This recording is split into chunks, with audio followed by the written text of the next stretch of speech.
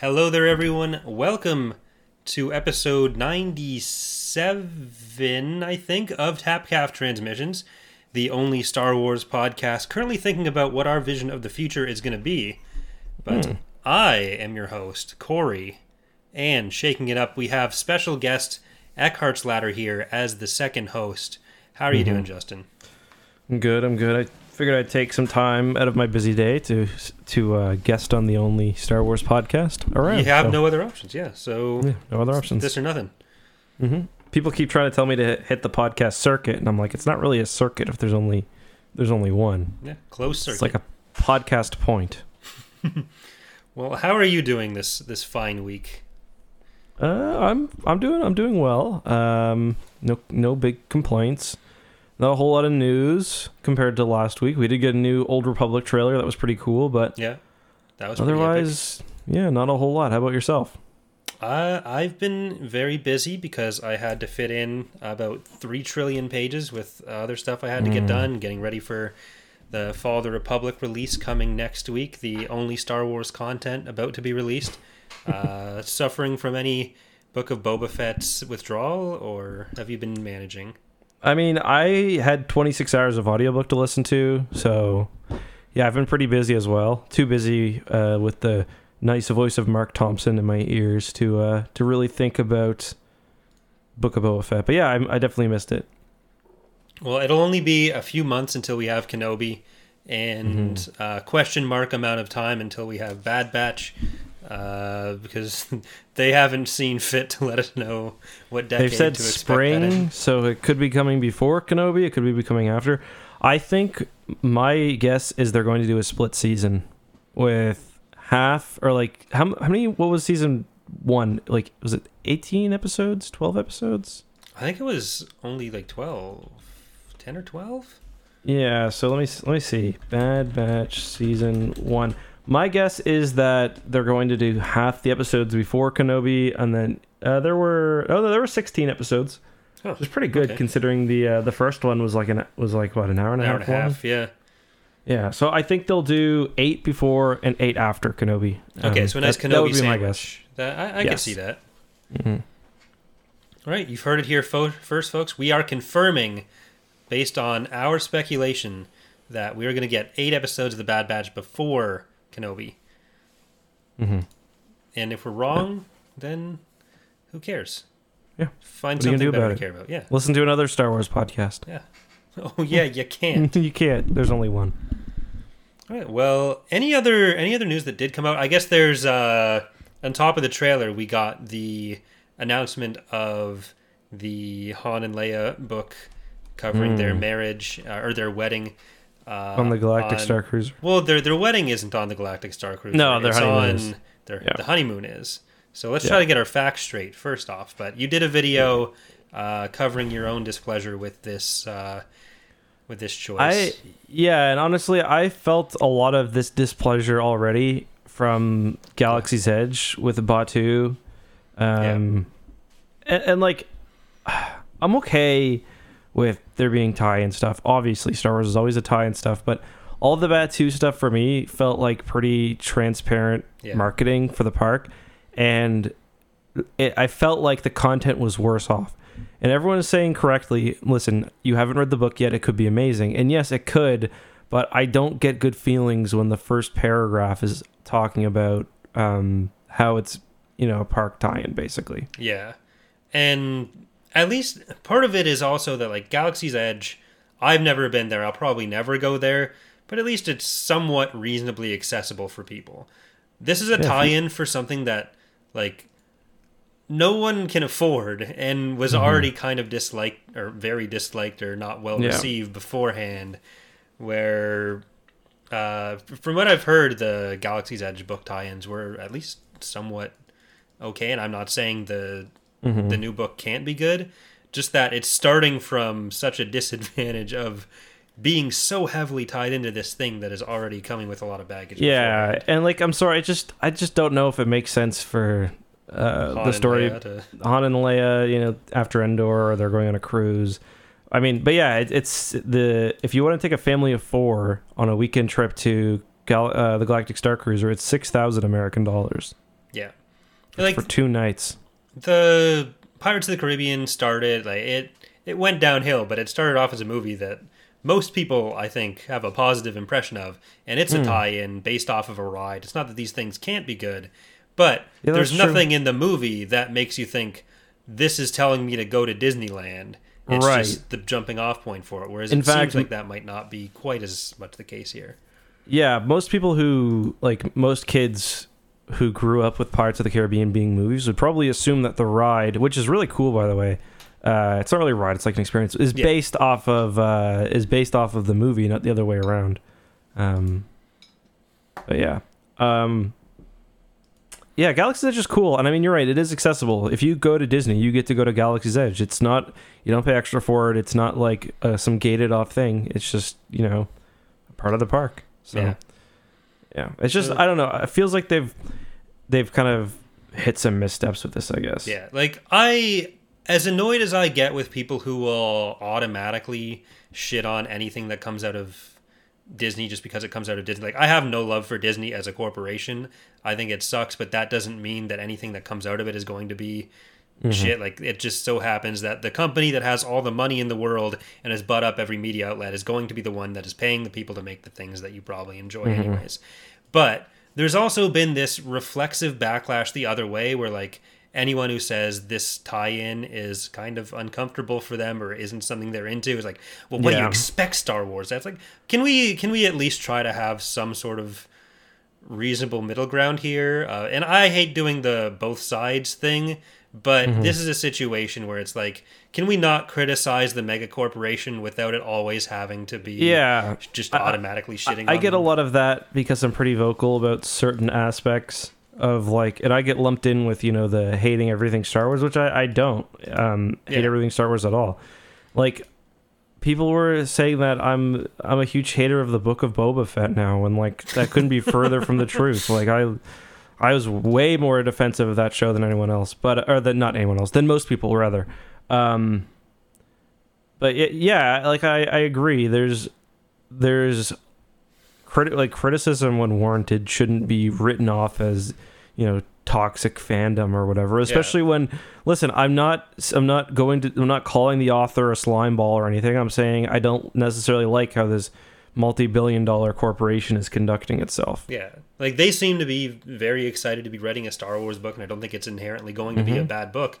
It has every opportunity to be good like anything else, but it's starting with this with a premise that does give it some extra lifting to do to get out of being perceived as only existing to be a tie-in, and it's kind of tying the author's hands into telling this story a certain way that doesn't, like, we'll have to see what it ends up, like, how much ends up feeling forced or not. Like, again, it could turn out being a really good book, but maybe the book is so good they made the ride after it. Yeah, there you go. I'm joking.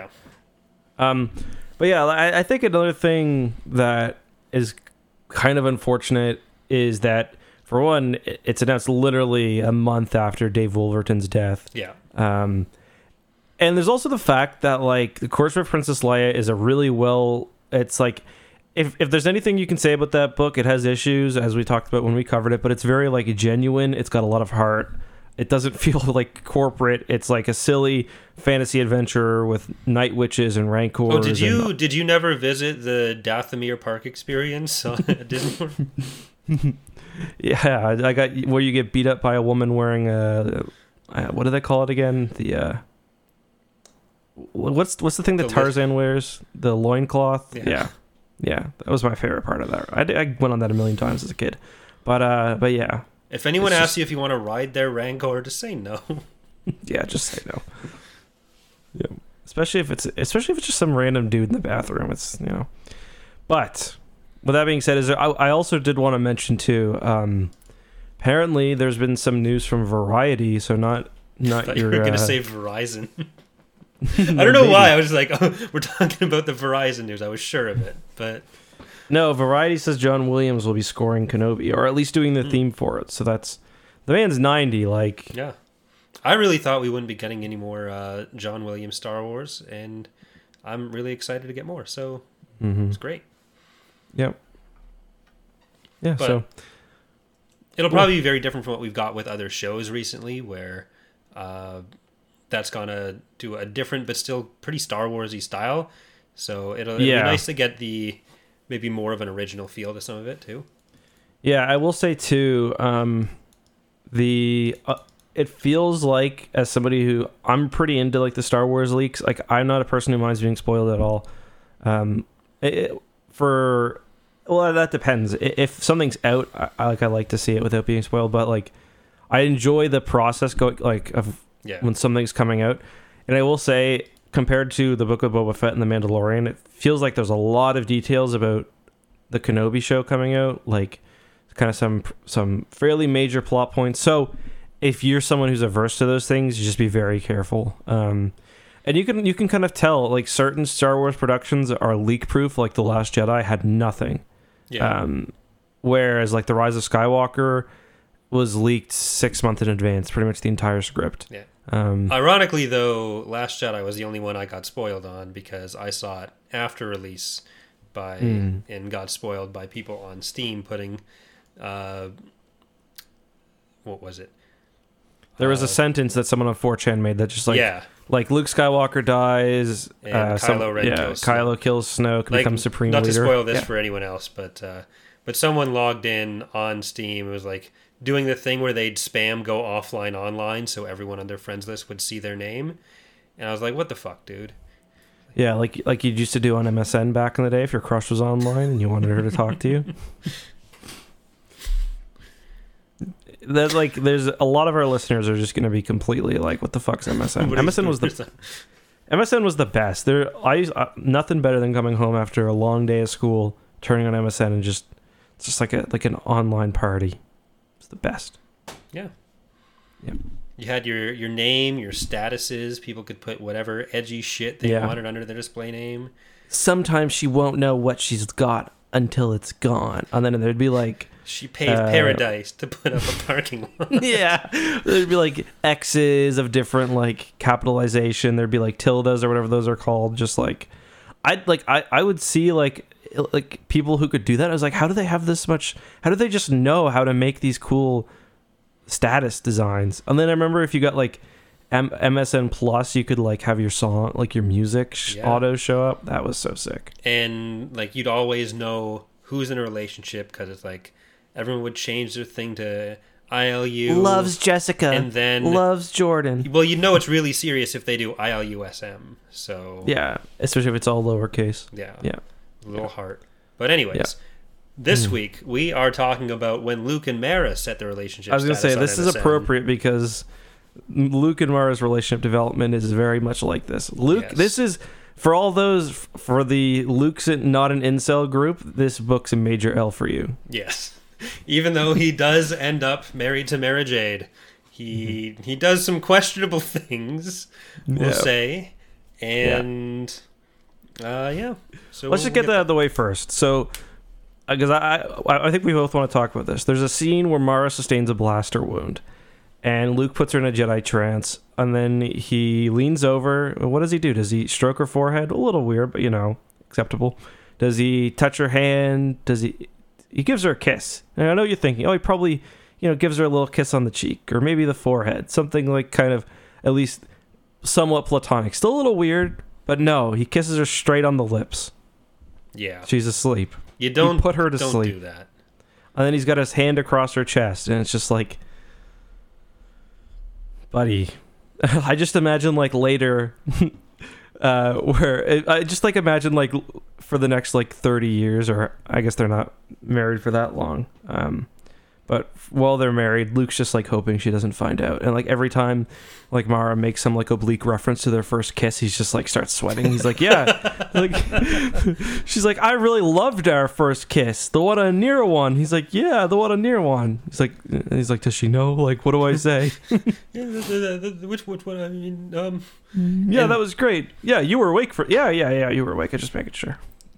And then, of course, right after establishing the relationship, he does propose. She says yes, but it's an immediate proposal right after they start dating. Of course, this is a whole force-powered relationship where they've now been inside each other's heads, and Shut the fuck up, Justin. And so that moves you along a few minutes, like how relationship duration in COVID was worth about 3 times as much. Like if you start living with someone in COVID for a year, that's worth actually 3 years. If you're a Jedi, apparently you get an additional 5 years to your relationship right off the top. And that's why we are actually getting a Luke and Mara wedding, which we're going to be covering with the Union comic next week. Yeah, a little spoiler alert there. Yeah, so the relationship is definitely sudden. One thing that I had a bit of issue with, though, is like Luke's big hang up is that like she may have dated Lando for a bit. Like, so what? Yeah, Lando's hot. Like, I feel like it does reinforce a lot of I guess especially like teenage boys' ideas of like they can't have dated anyone before me. Yeah, she's like, got to be like the virgin, like unsullied. Like I think she's a woman. Like she's what, 40 at this point, late 30s. Like, yeah, if it had turned into like, oh, I thought like you were still had something with Lando, and that's why I'm standoffish. Then she's like, oh well, maybe a bit for a while ago because we had all this time hunting card ass, but it's she's 36 at this point. Like, Luke, like I hate to tell you, buddy, but she's probably at least kissed a fella before. Well, what if her first kiss ever was when she was in a Jedi healing trance that she just doesn't ever find out about? It's not okay. Yeah, no, it's not Consent, great. people. Yeah, consent for sure. And it just, I really like this book, but there were a few times where like I definitely felt like Timothy Zahn was going out of his way to explicitly rebuke everything that happened to his characters that he didn't like. Like, not only, okay, so for those who don't know, it's in the Jedi Academy trilogy, I believe. Yeah. Where, or no, is it? It's Corellian trilogy. It's Callista. It's when they're on the, isn't it before they go on the Eye of Palpatine, where he calls her and she's with Lando? Anyway, is it that the scene they talk about, right, where Han calls her and she's like she's wearing Lando's sweater, and now Timothy she's wearing Zahn, a shirt, yeah, Timothy Zahn sets up this whole fucking elaborate backstory, and then also, he sets up because he basically sets up on like the idea that Lando and Mara were traveling undercover and posing as a couple. Like, okay, fair enough. And then he explicitly has to also debunk that exact moment. Yeah.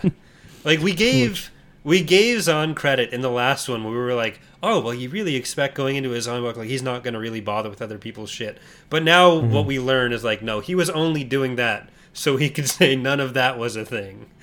Because he does that a lot. That's just the biggest example there. Did you also feel like he was taking a little bit of a shot at some of the other writers, how they wrote her as well? Where she's like, yeah, like I had to pretend to be this ditz for a while to everybody. Yeah. I was like, okay, like I didn't think she was written that poorly compared to how she usually is. Yeah, I think there was anyone who isn't Michael Stackpole or Aaron Alston kind of gets a bit of a shaft here from Zahn. Yeah. I mean, I guess the Black Fleet Crisis gets a bit of like it gets a bit of references, but no shots against it. Because what are you really going to say about the Black Fleet Crisis? I don't know that it is no shots against it, because the top of the line warships that get introduced really only get references being used in planetary defense forces by the Diamala, which I don't know if that's a slight. I don't know. Are we making up our own version of the bullshit about like the Civil War at Lucasfilm? Maybe no. I think we're definitely seeing some jostling back and forth. Where like, and you can tell too that I feel like Timothy's on another thing that he was probably unhappy with, and I think rightfully so, was the degree to which a lot of, like, let's be honest, most of the characters that were a lot of the characters that were really well loved in Star Wars Legends came from either Michael Stackpole or Timothy Zahn. Yeah. So like Talon Karrde does largely get ignored. Like he does feature sometimes. It's even the same with Mara. Yeah. And in this, he's like, he reins them all back, and he's like, there's a reason why these characters are so popular. Like, now, guess what? Talonkar's the head of the intelligence agency. Good luck fucking around with him now. Well, there's kind of there's two sides to that, where on the one hand, it's like, yeah, he does put them in these prominent positions, and sometimes they get ignored, but he also doesn't seem to want people to do anything with them either. I think his main problem might be that, and like, this is another thing, he kind of critiques the overall like plot of like how Luke's been handled. Yeah. Throughout Star Wars Legends, and like kind of to a greater extent, really, a lot of the stories that have been told. Well, Michael Stackpole has the exact same scene too, not exact, but like where Corran does what Mara's doing, where it's basically used to say the way that Luke has been handled so far has not been great. Right. Is that, you mean in iJedi? That's in, yeah, in iJedi when Corran's leaving. And they reference it here where, like, Mara says, oh, I thought you'd be okay because Corran's still there. And yeah. Like, no, iJedi gets lots of references, actually. Yeah. Because they talk about, like, some specifics. Anyway. But yeah, so he's basically saying, like, Luke has been getting involved in just handling every little conflict and, like, not progressing when, like, that's really, I think, not something that a lot of the other writers are necessarily clued in on. And I guess that's kind of what happens when you have this sort of expanded universe being cobbled together by these individual writers who have their own little action stories they want to tell. Yeah. Like, the idea, especially early on, that a lot of it was supposed to be more interconnected, that was still developing.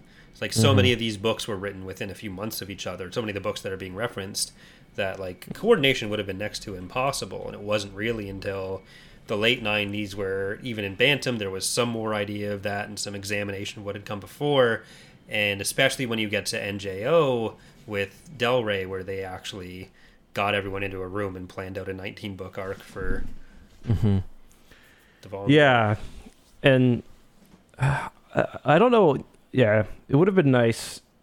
Part of me loves the band. Like, this book makes me kind of sad because it is the end of like the Bantam era, which is kind of my favorite. Even though it feels like a lot of the time I'm complaining about individual books, it does end up kind of being my favorite, or at least an era that I really like for its own reason. So it is kind of sad that this definitely feels like a send off in a way, because it is a send off, because we get Del Rey after this point. But yeah, there's like trade-offs that you get there, where like this more self-contained stories that are done the way the Bantam era tended to do them, you have, well, the stories can be more self-contained, and especially if you're into some of the smaller scale stories, then you're going to get more of that than when you get into Del Rey, where there's kind of 3 galaxy threatening stories in a row, plus you have like the Millennium Falcon story, Crucible, Riptide, and Crosscurrent, but it's largely just everything's going to shit and we're going to kill off everyone. Yeah, I think what I like about the Bantam era is that it's a lot. They say this about hockey when you talk about why junior hockey, like before kids make it into the NHL, is so fun. It's because it's so like unrefined, and like you see a lot of just raw creativity in how they play, and it's sort of like that with like the early Star Wars books too, where like I love them as a kid, the Bantam books, because I knew that you could pick these books up and like any number of wild and crazy things could happen. Yeah. And that was kind of exciting. Like you pick up a book and, you know, Luke's on an asteroid that's actually a big space station, or you pick up another book and like we're learning about Luke's students. It just felt kind of like there was unlimited possibilities. And obviously, you know, there's some negative to that because a lot of it ends up being corny or schlocky or whatever. But in some respects, that is kind of what I liked. But you know, on the other hand, it is really nice to get the super concise books like the Thrawn duology or the Thrawn trilogy, or like we get with, you know, not concise but well connected books like the Legacy of the Force series or the NJO or whatever else. Yeah, and there has been some among the listeners some lamenting of the fact that we are at the end of the Bantam era here, but there are some books we skipped over that we can go back to. New Rebellion, And so, while we are moving into Del Rey territory chronologically, there's still going to be some comparisons that we're able to get to with that. Still lots of comics and stuff from that era as well, like the X-Wing comics, for example. So, and Survivor's Quest is kind of a Bantam era style thing because it's still on around the same time. Because that came out in 2000. I was checking this because I was a bit concerned about whether we were doing Outbound Flight and Survivor's Quest in the wrong order. But Survivor's Quest did come out before Outbound Flight, so kind of going back and it's Outbound Flight. Like a lot of its Outbound Flight is like some reveals from what I remember that are kind of hinted at in Survivor's Quest. Yeah, it was kind of like, much like Survivor's Quest itself, it was kind of setting up these things that then got turned into their own story. Because I think like Outbound Flight starts as just a mention, then it gets turned into Survivor's Quest of finding it, then you get the actual book about it. Mm-hmm. All right, let's talk plot. Do you want to give a basic rundown of where we are right now, what's going on? So, as we start off in Vision of the Future, Thrawn is reportedly back. Mara has crashed on Nerowan. Has Han left for... No, Han I was just trying to think that... Bastion. No, I think... They were going to Pacrick in this book, weren't they? Oh, no, yeah, you're right, because the end of the book kind of... The end of the last book, I think, is them kind of getting ready to take a vacation, maybe? Yeah. But it's hard to remember exactly where stuff leaves off, because I did start this right after we ended the last podcast. Me too. Because it is a 700-page book. But broadly, Thrawn is reportedly back because of the Triumvirate's plan within the Empire, being Moff Dizra, who's one of the leading Moffs, Groden Tierce, who is a stormtrooper major, former Royal Guard, actually a clone, and the con artist Flim, who is posing as Thrawn. So the Empire is trying to incite more distrust in the New Republic, get other systems to join them, and kind of play off of the Kamas crisis taking place in the New Republic, where they're trying to figure out which Bothans were responsible for taking down a planetary shield. So half the New Republic is saying, if we don't know, punish all the Bothans. The other half is saying, we don't know, please don't just kill all the Bothans. Half the other, yeah. And it's tough because Bothans aren't likable. They cover that a lot. Realistically, they've done nothing to help their case because they covered it up. Yeah. They have also been lying about their finances, just generally. Like, Bothans aren't good creatures. Like, their reputation is always precedes them because it's like, yeah, they're Bothans, they're backstabbing dicks, even among their own species. And then when you get Bothans interacting with everyone else, it's just like they're power-hungry maniacs. So it's like the fact that it's the Bothans, like if it was the Mon Calamari, things would maybe be a little bit different, but... Yeah, there's basically 5 different subplots in the book, which largely are about getting a copy of the Kamas crisis, or the Kamas document, which would list all the Bothans responsible. So you have Luke and Mara, who don't know that's what they're doing, but Mara's crashed on Nerowan after they chased these weird fighters to the planet. Luke has gone to save her rather than save the New Republic. Han and Leia are trying to vacation on Pacrick, but then she gets pulled away by the chance to go for one of them to go to Bastion and slice out a copy, which Han and Lando do. Then Leia heads to Bothawai. Pelion is trying to get to the middle, or get to the bottom of all the shenanigans in the Empire. He's waiting for Garmbal Iblis wanting to make a peace treaty. So that's his kind of deal. And it's hard to summarize all the characters' plots because it is a 700-page book with a lot of different threads going on. But at the root of it is basically a bunch of people imagining their own problems and having to deal with that rather than it being actually something external causing the issue that they're going through. That's it in a nutshell. Yeah, so one thing that I kind of liked about this book was the triumvirate is pretty interesting.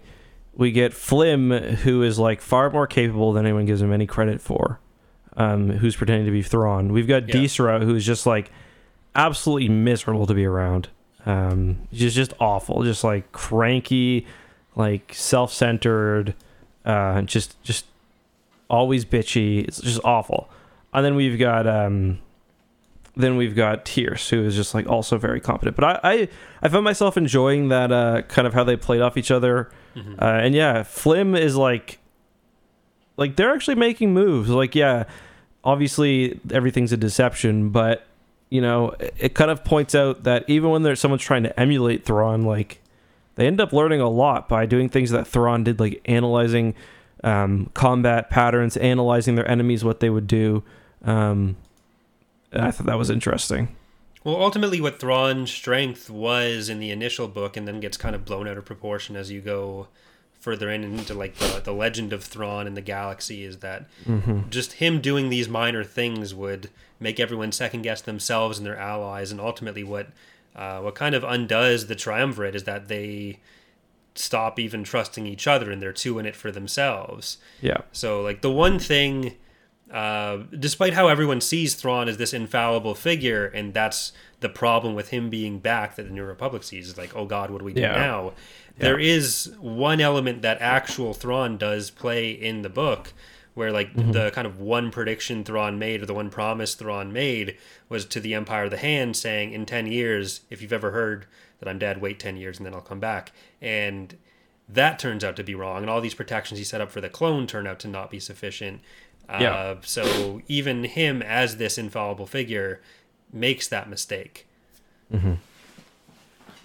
Yeah, totally. The Empire of the Hand stuff was interesting. It's a bit frustrating to read it, because you can tell that Timothy Zahn is kind of jostling with the fact that he wants to set things up, but what's coming is only sort of known to an extent. Like they knew there was some sort of invasion storyline coming, but they couldn't go into specifics because they didn't know yet, I don't think. And that ends up being a little bit frustrating, because a lot of the conflict that Mara, like sort of the conflict at the end that in the Mara and Luke storyline, is because Mara eventually or essentially rejects the Empire of the Hand's request for her to join them, and they start off wanting to basically put her in a healing trance so they can kind of keep her captive, and it just kind of escalates from there, when it's just, that doesn't really make sense, I don't think, because they haven't, for one, the Empire of the Hand sort of explains that Thrawn may not join the Empire if he comes back, but more than that, like the Empire of the Hand has real things they're worried about, and I just don't think it makes sense for them to be shooting each other up. Like, for one, I think it would have been more realistic for the Empire of the Hand just to let Luke and Mara leave, because if they know there's these big threats out there, and in hindsight, obviously they're talking about the Yuuzhan Vong, if you look at kind of the lore, but also there's just lots of nasty stuff out there. You don't want your Jedi Master and his cutie pie GF to be killed. Yeah, like it ultimately hinges on Luke and Mara wanting to stop them from contacting Bastion, but like Luke and Mara also have to know, like, sure, you clogged up their hangar for 6 hours. You're not taking down, you're not taking down this interstellar empire that you've now learned about by taking out these three. Even if you did manage to kill them, which you're not trying to do, like it doesn't make sense for either of them to kind of try to stop each other there. Yeah, exactly. Like, and Mara flies her hangar into the Empire of the Hand's facility, which was more, I guess, to stop them from being chased when they left the planet. But like, you're never going to be able to stop them from contacting Bastion, because they've got thousands of worlds. Like, all they need to do is send a message to one of their other colonies, or even another thing on Neroon, because they probably have another base somewhere. Oh yeah, for sure. And it's like, hey, we're a little tied up here. Can you go and... They just text Thrawn, "You up?" ? One of the things that did bother me, so I always remembered the Luke and Mara subplot to be kind of a slog, but I liked it a lot more this time. It actually might be my favorite subplot, weird Luke behavior aside, because I think the first time I read it, I didn't really have the context of Luke's behavior in prior books to kind of understand why it might be interesting to examine it in that way, and that's what most of it is, Luke and Mara's behavior. But my biggest problem, I think, with it is they're getting all this help from the Comke and Comja, or however you pronounce them. And, that's what the audiobook calls them.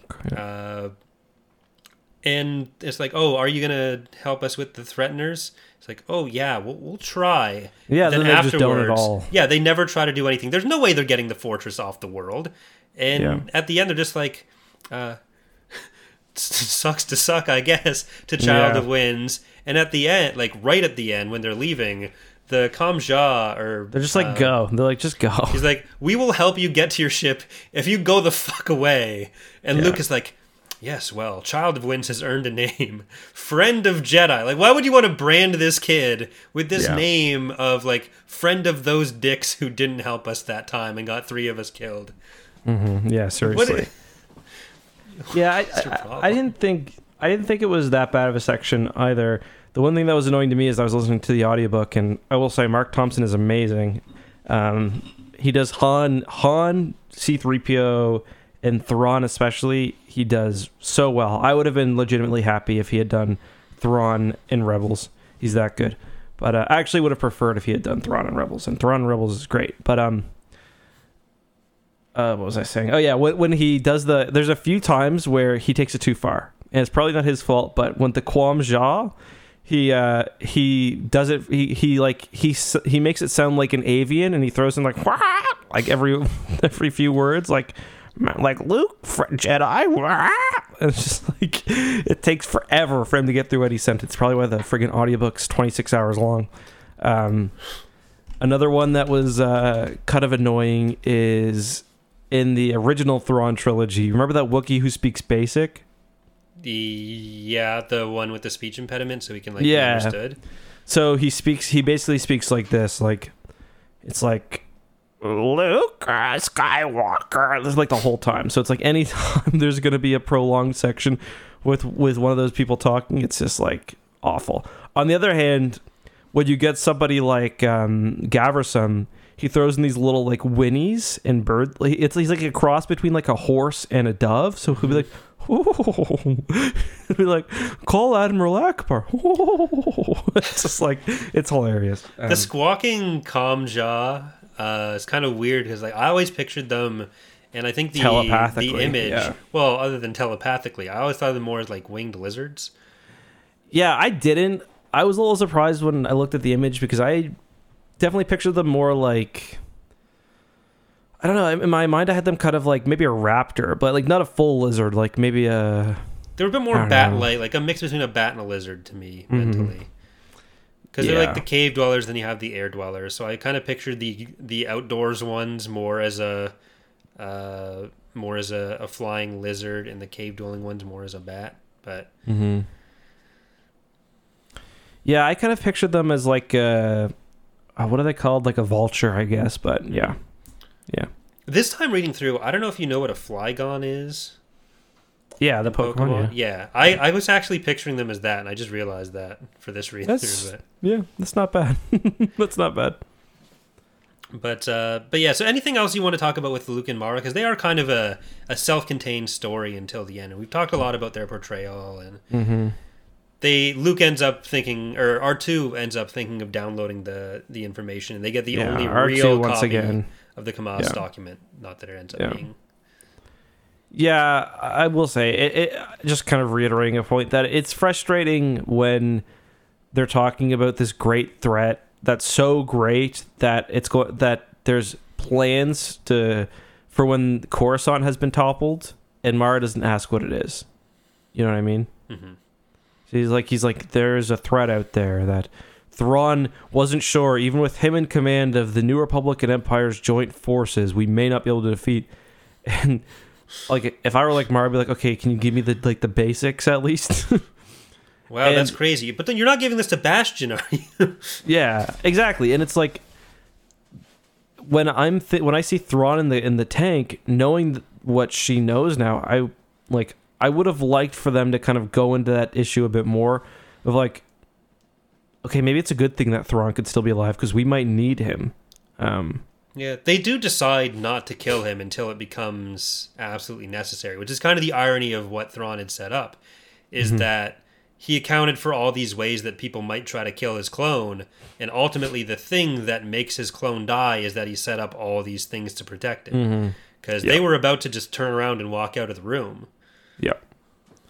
Yeah, that's true. That's true. Yeah, I think moving on, though, there are lots of clones in this book, and Lando is just straight up hateful towards them. Lando's like, clones? fuck you guys, like like you've got no soul, you're awful. And part of that comes from the fact that, and we get this quite a bit in this book, the idea of the Clone Wars was very different. Yeah. Where I imagine, like, I'm kind of wondering whether maybe George Lucas gave some kind of insight and just changed his mind later on, given the fact that kind of a lot of the EU authors seem to have a similar idea that there was some clone uprising basically that took the galaxy at storm. I do kind of wonder whether maybe George Lucas, that was his idea for a while. And what are there indications in, especially in like the scripts and screenplays, of that being the case? And even just the way that Obi-Wan talks about some of it does kind of feel that way. And like the timing before the Empire, like how far or how long ago the Clone Wars were going to be. So I don't. The only thing the only thing I really think about where we get any reference to the prequels would be like that prelude to A New Hope. Mm-hmm. But I don't think that just kind of talks about Palpatine's rise more than the Clone Wars itself, though. Yeah. I'm gonna grab a book here.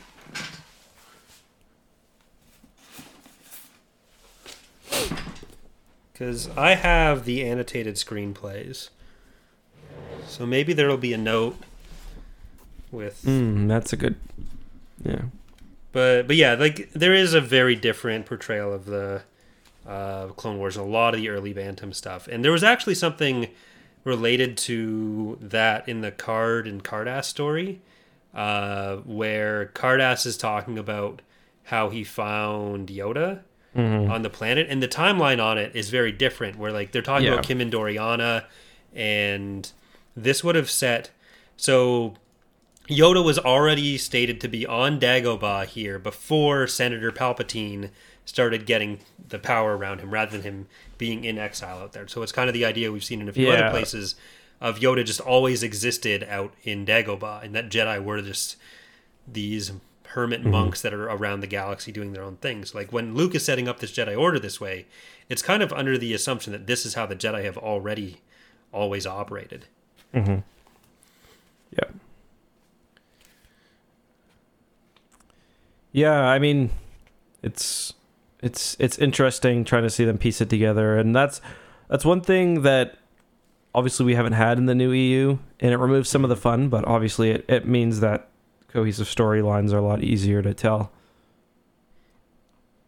But we also just kind of see generally like that. And you mentioned Kinman Doriana. That was one character that I'm kind of disappointed about, just in hindsight, never got more attention in the EU, because he's an interesting character. But he's one that like doesn't work well in like after the prequels come out, you know what I mean? Although, I mean, it's pretty easy to pick at one of the, like to choose one of the people that Palpatine stands next to in one of the movies. Be like, oh yeah, there's Kinman Doriana right there. Yeah. But he was one character, because like I remember he's in they get him in Plagueis, I believe, which was cool. And obviously he's in Vision of the Future, but beyond that, and the Outbound Flight, obviously. But beyond that, he doesn't really get a whole lot of attention, which is too bad, because he's an interesting character. Yeah, like had to replace Kinman Doriana with Darth Vader, Grand Admiral Thrawn, and Mara Jade. Really overselling what he turns out to be. Yeah, and that was another thing too. I can't remember which book is it where Mara discovers she wasn't the only Emperor's Hand. Was that in the Thrawn trilogy, or was that after? Was that when Luke meets what's her name? Fuck. I think it was in the Thrawn Children trilogy. of the Jedi. Okay, I couldn't. Because Thrawn tells her, doesn't he? He's like, you imagined you were the only one. Yeah. But there's a lot on this page that I just read that is pretty fantastic, but I'll just choose one thing here. Okay. You saw through me, Luke asks, and Ben replies, you could put it that way, giving a little hint that he has unusual powers. One of Lucas's early concepts had Jedi warriors letting out a shrieking scream each time they attacked. All that survived of this idea is encapsulated in the great howling noise Ben makes to scare the Sand People. There you go. And in Palpatine's scream when he jumps and does the 720 at like Mace Windu and Co. 3 things on that page that I found kind of hilarious, but I gotta pick that up. Nothing on the Clone Wars though. Didn't seem to be. There was like Ben Kenobi wrote a book, and that's how Luke knew about him. Ben Kenobi, the commander of the 1,000 White Legions or whatever. But it was very different. But yeah, there was There was something else I was gonna say about the Mara Jade stuff and the Thrawn stuff. Crap, I've forgotten it. I was just thinking of the other Emperor's hand we meet is in Children of the Jedi. Remember? Well, I can't remember her name. That wasn't Quest. It was the Dast. The mother of what's his name? Yeah. Yeah. But crap, why can't I remember what I wanted to say? And now I'm upset about this. What else is there that we should move on? Oh, no. The idea that Thrawn... So one of the things that Pelion keeps saying or keeps coming up with, these ideas that like, Thrawn would never waste lives of his... would never be okay with throwing at the lives of his soldiers, or never waste life like that, or that he would never have a problem with someone doing the opposite of what he said if they didn't have the information to find out otherwise. But like Thrawn's whole shtick was like not telling people part of his plan. Yeah. And he killed the guy at the weapons station for being bad at his job once. I will say though, he doesn't. He puts up with more questioning from Pelion and others than you might expect someone of his rank to. Like, in the original Thrawn trilogy, Pelion's always like, "But sir," like, just shut up and wait, Pelion. That's basically what he does most of the time. Yeah, and he does. Yeah, he doesn't throw away lives on assaults, but like the idea that he would be overly valuing of the lives under his command, like, I don't know. Okay, fair enough. I think that's a fair. At least as presented in the Thrawn trilogy, which gets a little bit whitewashed along with the Empire by Zan a lot of the time. I think the Empire in this in general gets a bit whitewashed. Like one thing that had me scratching my head was like when Pelion wants to search Disra's desk and the other guards like, "We don't have a search order. That's illegal." Like, what are you talking about? Like, last time I checked, the Empire had a security bureau which could just take you out back and shoot you if they wanted. Well, this was a Moff that they were searching. But still, I never felt like there was anybody in the Empire up. I guess when the Emperor's gone, it's a bit different, but yeah, I just never felt like any sort of procedural justice existed or any sort of Pelion keeps saying, in any sense. Like, this isn't the alien-hating Empire of Palpatine's day. But like they open it, and Pelion, like in Spectre of the Past, Pelion is also saying like, yeah, it kind of sucks that we'll have to deal with these alien lovers, and they even note how like it's unlikely to run into aliens on the Imperial capital, that kind of thing. So it's definitely there in a lot more areas. Yeah. It's like the difference between there may not be as many overt rules now, but it's still the Empire. It's like, we're not saying no aliens, but you're going to meet people who say no aliens. Yeah. They've solved racism by not having the law anymore. Yeah. I just thought that was funny. Another thing that I thought was funny was when Tierce is going down fighting, he just randomly punches a woman. I actually stopped and laughed out loud when I read that section because I had moved away. I was like I didn't have quite enough time to finish the audiobook, so I was reading it, and he just stops and just punches a woman, I think in like her stomach. Just imagine him like turning, shooting a bunch of stormtroopers, then just like, boom, just like right in the, and she ends up being the Mistral Shadow person, but wasn't gonna do much, but it's. I did like with that where everyone's fuck this like, woman in particular. Everyone's pointing out all the issues with these plans. He's like, so I can do it. Yeah, he's like, I know I'm not epic, but I can still do it. So. Pelion had some low blows in there, like he had. Yeah. We never really get the full kind of analysis of the ethics of being a dick to clones. Yeah. Like, because Lando doesn't... Like, Han gets it a bit. Han's like, yeah, you guys are risking your lives for us, and, like, I fucked you over pretty much, and Lando's being a dick to you. It's like, Well, yeah, the reveal that like Lando should have been a clone. Yeah, they had every choice not to. Mm-hmm. Like Han, as the most understanding towards the Devis, is still a complete asshole to them until Elagos is like, "Now Han, do you think you were being very epic right there?" No. Elagos. I'll go say sorry.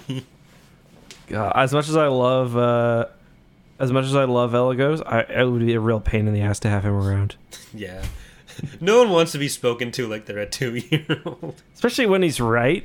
Like, yeah. That's like when Charlie said that thing on the end of that Squadrons game that we won't repeat. And then and Wasted was just like, Charlie. That was the Elagos Akla right there. If you don't know, you don't know. Yeah. If you don't know, you're in better shape than we are. Yeah. I have wanted to like kind of go through a lot of the books and just record anytime a price is given for something, just because I want to see how wildly it all varies. A lot. Because like card brokers the price of 18 million credits for buying the weaponry off of the Errant Venture when it becomes the Errant Venture, but there's some times where it'll seem like 1 million credits is a lot. Then there's some times where it'll seem like 1 credit is a lot, and sometimes where 1 million is nothing.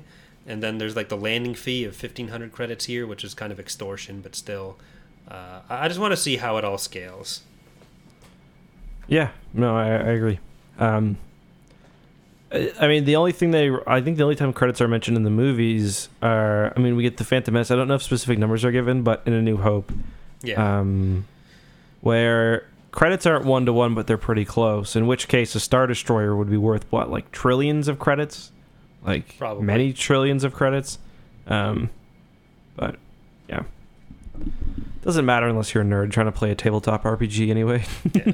Well, that's what throws everything off, because there's the pricing systems from RPGs. It's like, no, those only exist to be in the RPG, but then it gets recorded on Wikipedia, and then someone will comment on the video and be like, well, actually, a Star Destroyer costs 3 credits on a Thursday. And yeah. Or, hey, did you know Venators carried 600 starfighters? No, I didn't know that, because I've watched the Clone Wars, and I've read every book with a Venator in it, and they're never described as having more than a dozen, or a few dozen at least. There's also a difference between like max capacity and what you're usually going to be carrying, because technically the hangars on an ISD would be bigger, just volume. Like, we know how big these things are. You can compare them volumetrically. They'd be bigger than a Venator, but the Venator in the Empire, an ISD was deployed to a system as kind of watching over everything. You'd have like a base inside, you'd have the garrisons, you'd have years of supplies. Sometimes you're not fully stocked for a war. I think that's usually the best way to kind of look at that. In the Clone Wars, there's usually, you see more fighters and Venators, but that's an active war that ships are being deployed to go and just spew fighters at each other in, rather than essentially peacekeeping missions within friendly territory, where you might see 3 people in the equivalent of a fucking Toyota Camry with the machine gun strapped to the top. Yeah. Speak of Toyota Camry with machine gun strapped to the top, they talk about all these endurances and nebulas showing up, and then it's like 3 Star Destroyers are going to take out all the 100 ships in orbit there. Yeah. Annoyed me a little bit. Yeah, I just justified it as the bigger ships were, had been slagging each other and couldn't move as fast, but yeah. There was 300 to 400 ships that they had built up on the New Republic side, and then there was just the 3 ISDs, no support. Yeah, there were a lot. Yeah, there were a lot. I'm just looking at my notes here, because we are unfortunately running a little low on time today already, which sucks. Although I guess we could always answer some questions next time if we do run low. Yeah. I went through the emails beforehand, unless we've gotten some more during the show, just to compile some stuff. I'm going to go back to making a notepad with them. I don't know why I stopped that for future episodes. Just it's a bit faster for us to get to the actual question in the email rather than us stumbling through. It was kind of cool how the book really seemed to take like all the Cathball Rift stuff, which I think is from the old West End Games RPG. Yeah. I'm pretty sure even the big crime lord was from what's his name again? The one that he goes to at the beginning. Or Bombassa? Bombassa, yeah. Like I'm pretty sure he was even a character in the Darkstrider campaign, maybe. So I thought that was pretty cool. Same with the Ang-T. They are first from The Angsty? One of the RPG guides. I think Darkstrider, but yeah. I thought that was kind of neat. There are a lot of little references like that thrown in that you won't really appreciate unless you've read a lot. Yeah. They're like a lot of the early books did basically just have the RPG stuff to work off of. So like there was the thing about the X-Wing books where they actually originally got licensed as adaptations of the game, I think. Okay, I didn't know that. Yeah, I'll send you the interview. I think I have here it is. I actually have it pinned as my first bookmark right next to the KFC in Slough. So I'll see if I can pull that up while we're... Bantam hit on the idea of taking a license out on the X-Wing computer game when Bantam looked through their stable of authors for someone who could write military science fiction.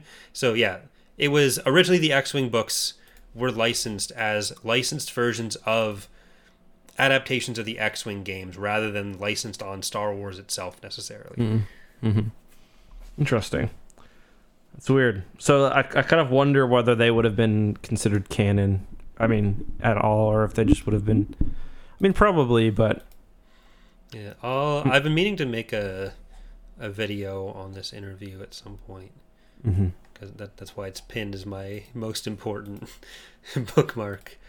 But what did you think of the idea of... So, one of the things we get in this duology is a lot of Force talk, and specifically in this book, Luke kind of overusing the Force, and one of the quotes is that Mara says to Luke is like, the more you use your raw power, the less you can hear from the Force for guidance. What do you think about that? I think that's an interesting way of kind of pointing out the difference between the light and dark side, and it's one that kind of ties in pretty well with, I think, the way that Matthew Stover uses it in the Revenge of the Sith novelization, where you kind of see how Obi-Wan gets to be as powerful and useful as he is for the light side, despite not being like on the Anakin level of just raw power, because he's never acting out of his own desires. He's kind of the Jedi ideal of giving yourself over to the Force, and then whatever's supposed to happen happens through you. And I think the way Mara explains it here fits with that well. And I think on the dark side, you're just trying to bend it to your will, and maybe you'll get better personal results in the short term out of that, versus the light side being kind of just acting as an instrument of the Force and letting it direct you. I think they take it a bit far sometimes, where Luke's like, Yoda could have just walked into Coruscant and killed Palpatine if he'd wanted to. It's like, I don't think so. No. And we see at the end of episode 3 how that's not going to work out. And there's a lot of places where they try to address that. Like, this idea is also reflected in, I think, the Callista trilogy somewhere, where it's like, actually, like Yoda could have just fucking blown everyone up and it would have been epic, but him and Ben decided not to, because it would have meant that they became Dark Overlords. It's like, no, he just lost the lightsaber battle, dude. Yeah, I never liked that idea that Obi-Wan, and I guess this is probably because they didn't know what prequel Jedi were going to be like, but I don't necessarily like the idea that Obi-Wan was hiding because for any other reason other than he thought that was what was best for Luke and the Jedi as a whole. Like, I don't know if I like the idea of Obi-Wan's just hiding so he doesn't go to the dark side and slay everybody. Like, yeah, I like it as a premise. I don't like the general premise of what the light versus dark means there. I definitely don't like the way it gets applied in some of the books that are just trying to find an explanation for why Yoda and Obi-Wan don't just fuck everyone up. Yeah. Yeah. Do you want to give our ratings and then maybe do some of the questions? Yeah, unless there's another topic for... I was just take a look at I'll read some of my notes. I've got Cathal, Clone Wars, Shada, Suicidal. I really like the character of Shada, by the way. I wish she was used more. Same with Miranda, or what's her name again? The one on Bothawai? Yeah. Fuck, I don't know It's the Miranda, order. isn't it Miranda Savage? I think it's Miranda. Something, Okay. yeah. Because that's what they call that. He calls her Miranda Savage. I'm like, that's a very human name, Earth human. I liked her and Shada. I know Shada gets a bit of play later on, but I don't think Miranda does. But so I got that. I've got Mara slapping down EU authors, Search Order, Kinman Doriana. Oh, sleeper groups. I would have liked to see the sleeper groups play more of a role during the Yuuzhan Vong War, considering it's kind of hinted that that's part of the reason why they're there. Yeah, it's too bad that those didn't get a mention at all. You get kind of the hint in the Yuuzhan Vong War at some Thrawn stuff of like that there might be a Thrawn clone out there somewhere. But a lot of these points that would have been pretty interesting, especially when you get to the Force Heretic trilogy, where Han and Leia are kind of going throughout this disconnected galaxy where the Vong have basically won, trying to unite these disparate elements. Because like they go to Bakura, they go to talk to the Yavitha, but there's not really much of a mention of these kind of like grassroots elements of there are some, but not the same kind of. Even the Empire of the Hand gets underplayed. Yeah. Really, they get the fighter squadron. Yeah, it's kind of a shame because they're. I mean, I think even sometimes they just get called the Chiss too, or like they're conflated with the Chiss when they're not the same thing. And they actually gives a very good overview of the difference in this novel, where it's like the Chiss pretend we don't exist, but they also send us 1,000 new soldiers to train every day. And like it does get kind of fixed later, where it's like, oh, the Empire of the Hand can reveal itself at any time when it needs to, it's like the galaxy got pretty fucked. Like they burned Coruscant. Like, what were y'all doing? Yeah, and especially with like the Chiss. Like, even if the Chiss elements of the Empire of the Hand join the Chiss again, and even if the Chiss are willing to let, like, Soontir Fel and the other Imperial elements join, they're not about to take responsibility for, what is it, like, 300 other sectors of aliens that they want nothing to do with. That's not how the Chiss operate. So that confederation still has to exist in some form without them. Totally. Yep, totally. Yeah, that was, I think, all of my points. Let me just double check. Randomly punches woman was my last note, so I think I'm good. Yep. Yeah, I think we covered all my stuff as well. So, do you have an arbitrary and reductive letter grade that you would like to give this book? I may give it an S just because I really like the whole duology as a whole, and I think this one did a good job of wrapping it up. There were things I didn't like, but I think it's S tier. S tier for me. See, I actually liked Spectre of the Past more than it, I think. I think I'm going to leave both of them on A right now, but one of them might get moved up to S when we do our next run through. Fair enough. So this is an A. Fair enough. Do you want to try to get through some emails? Yeah. Or do you want to deal with them all with Union? Because it's going to be shorter. It's just a comic. And it's kind of an extension of this. Maybe that's not a bad idea. So we'll take any questions you guys have when we do Union, and they are related. They are short. So, yeah. Yeah, so... Feel free to... Yep, go ahead. I was going to say, feel free to... If you haven't sent us your email about this book, you can do so now. Okay. I guess a quick reminder for the next few episodes then. Next week, we are going to be talking about Union. The week after that, we're going to be continuing the Zan with Survivor's Quest. Week after that, we will be doing a peer Q&A episode. So keep on submitting stuff for that, or like ideally wait until the week before so we have it all a bit more organized because we're lazy. But that should be, I think, March 10th, which will mean on March 17th, we will be doing Vector Prime with our good friend Ilkin from Kings and Generals to start off the NJO. Have we asked him? 100. Yeah, I've been talking to him. Okay, sick. So I do need to make sure I confirm the date with him when we're a bit closer because we're still 4 episodes out. We could miss a day or something. Yeah, but we're definitely going to plan around. Like, if we have to change the date to make it work better for him, then I'd rather do that than not have him on it because this is agreed. A year of planning to have him on that episode. So either way, he'll be on the episode. The date might change. Yeah.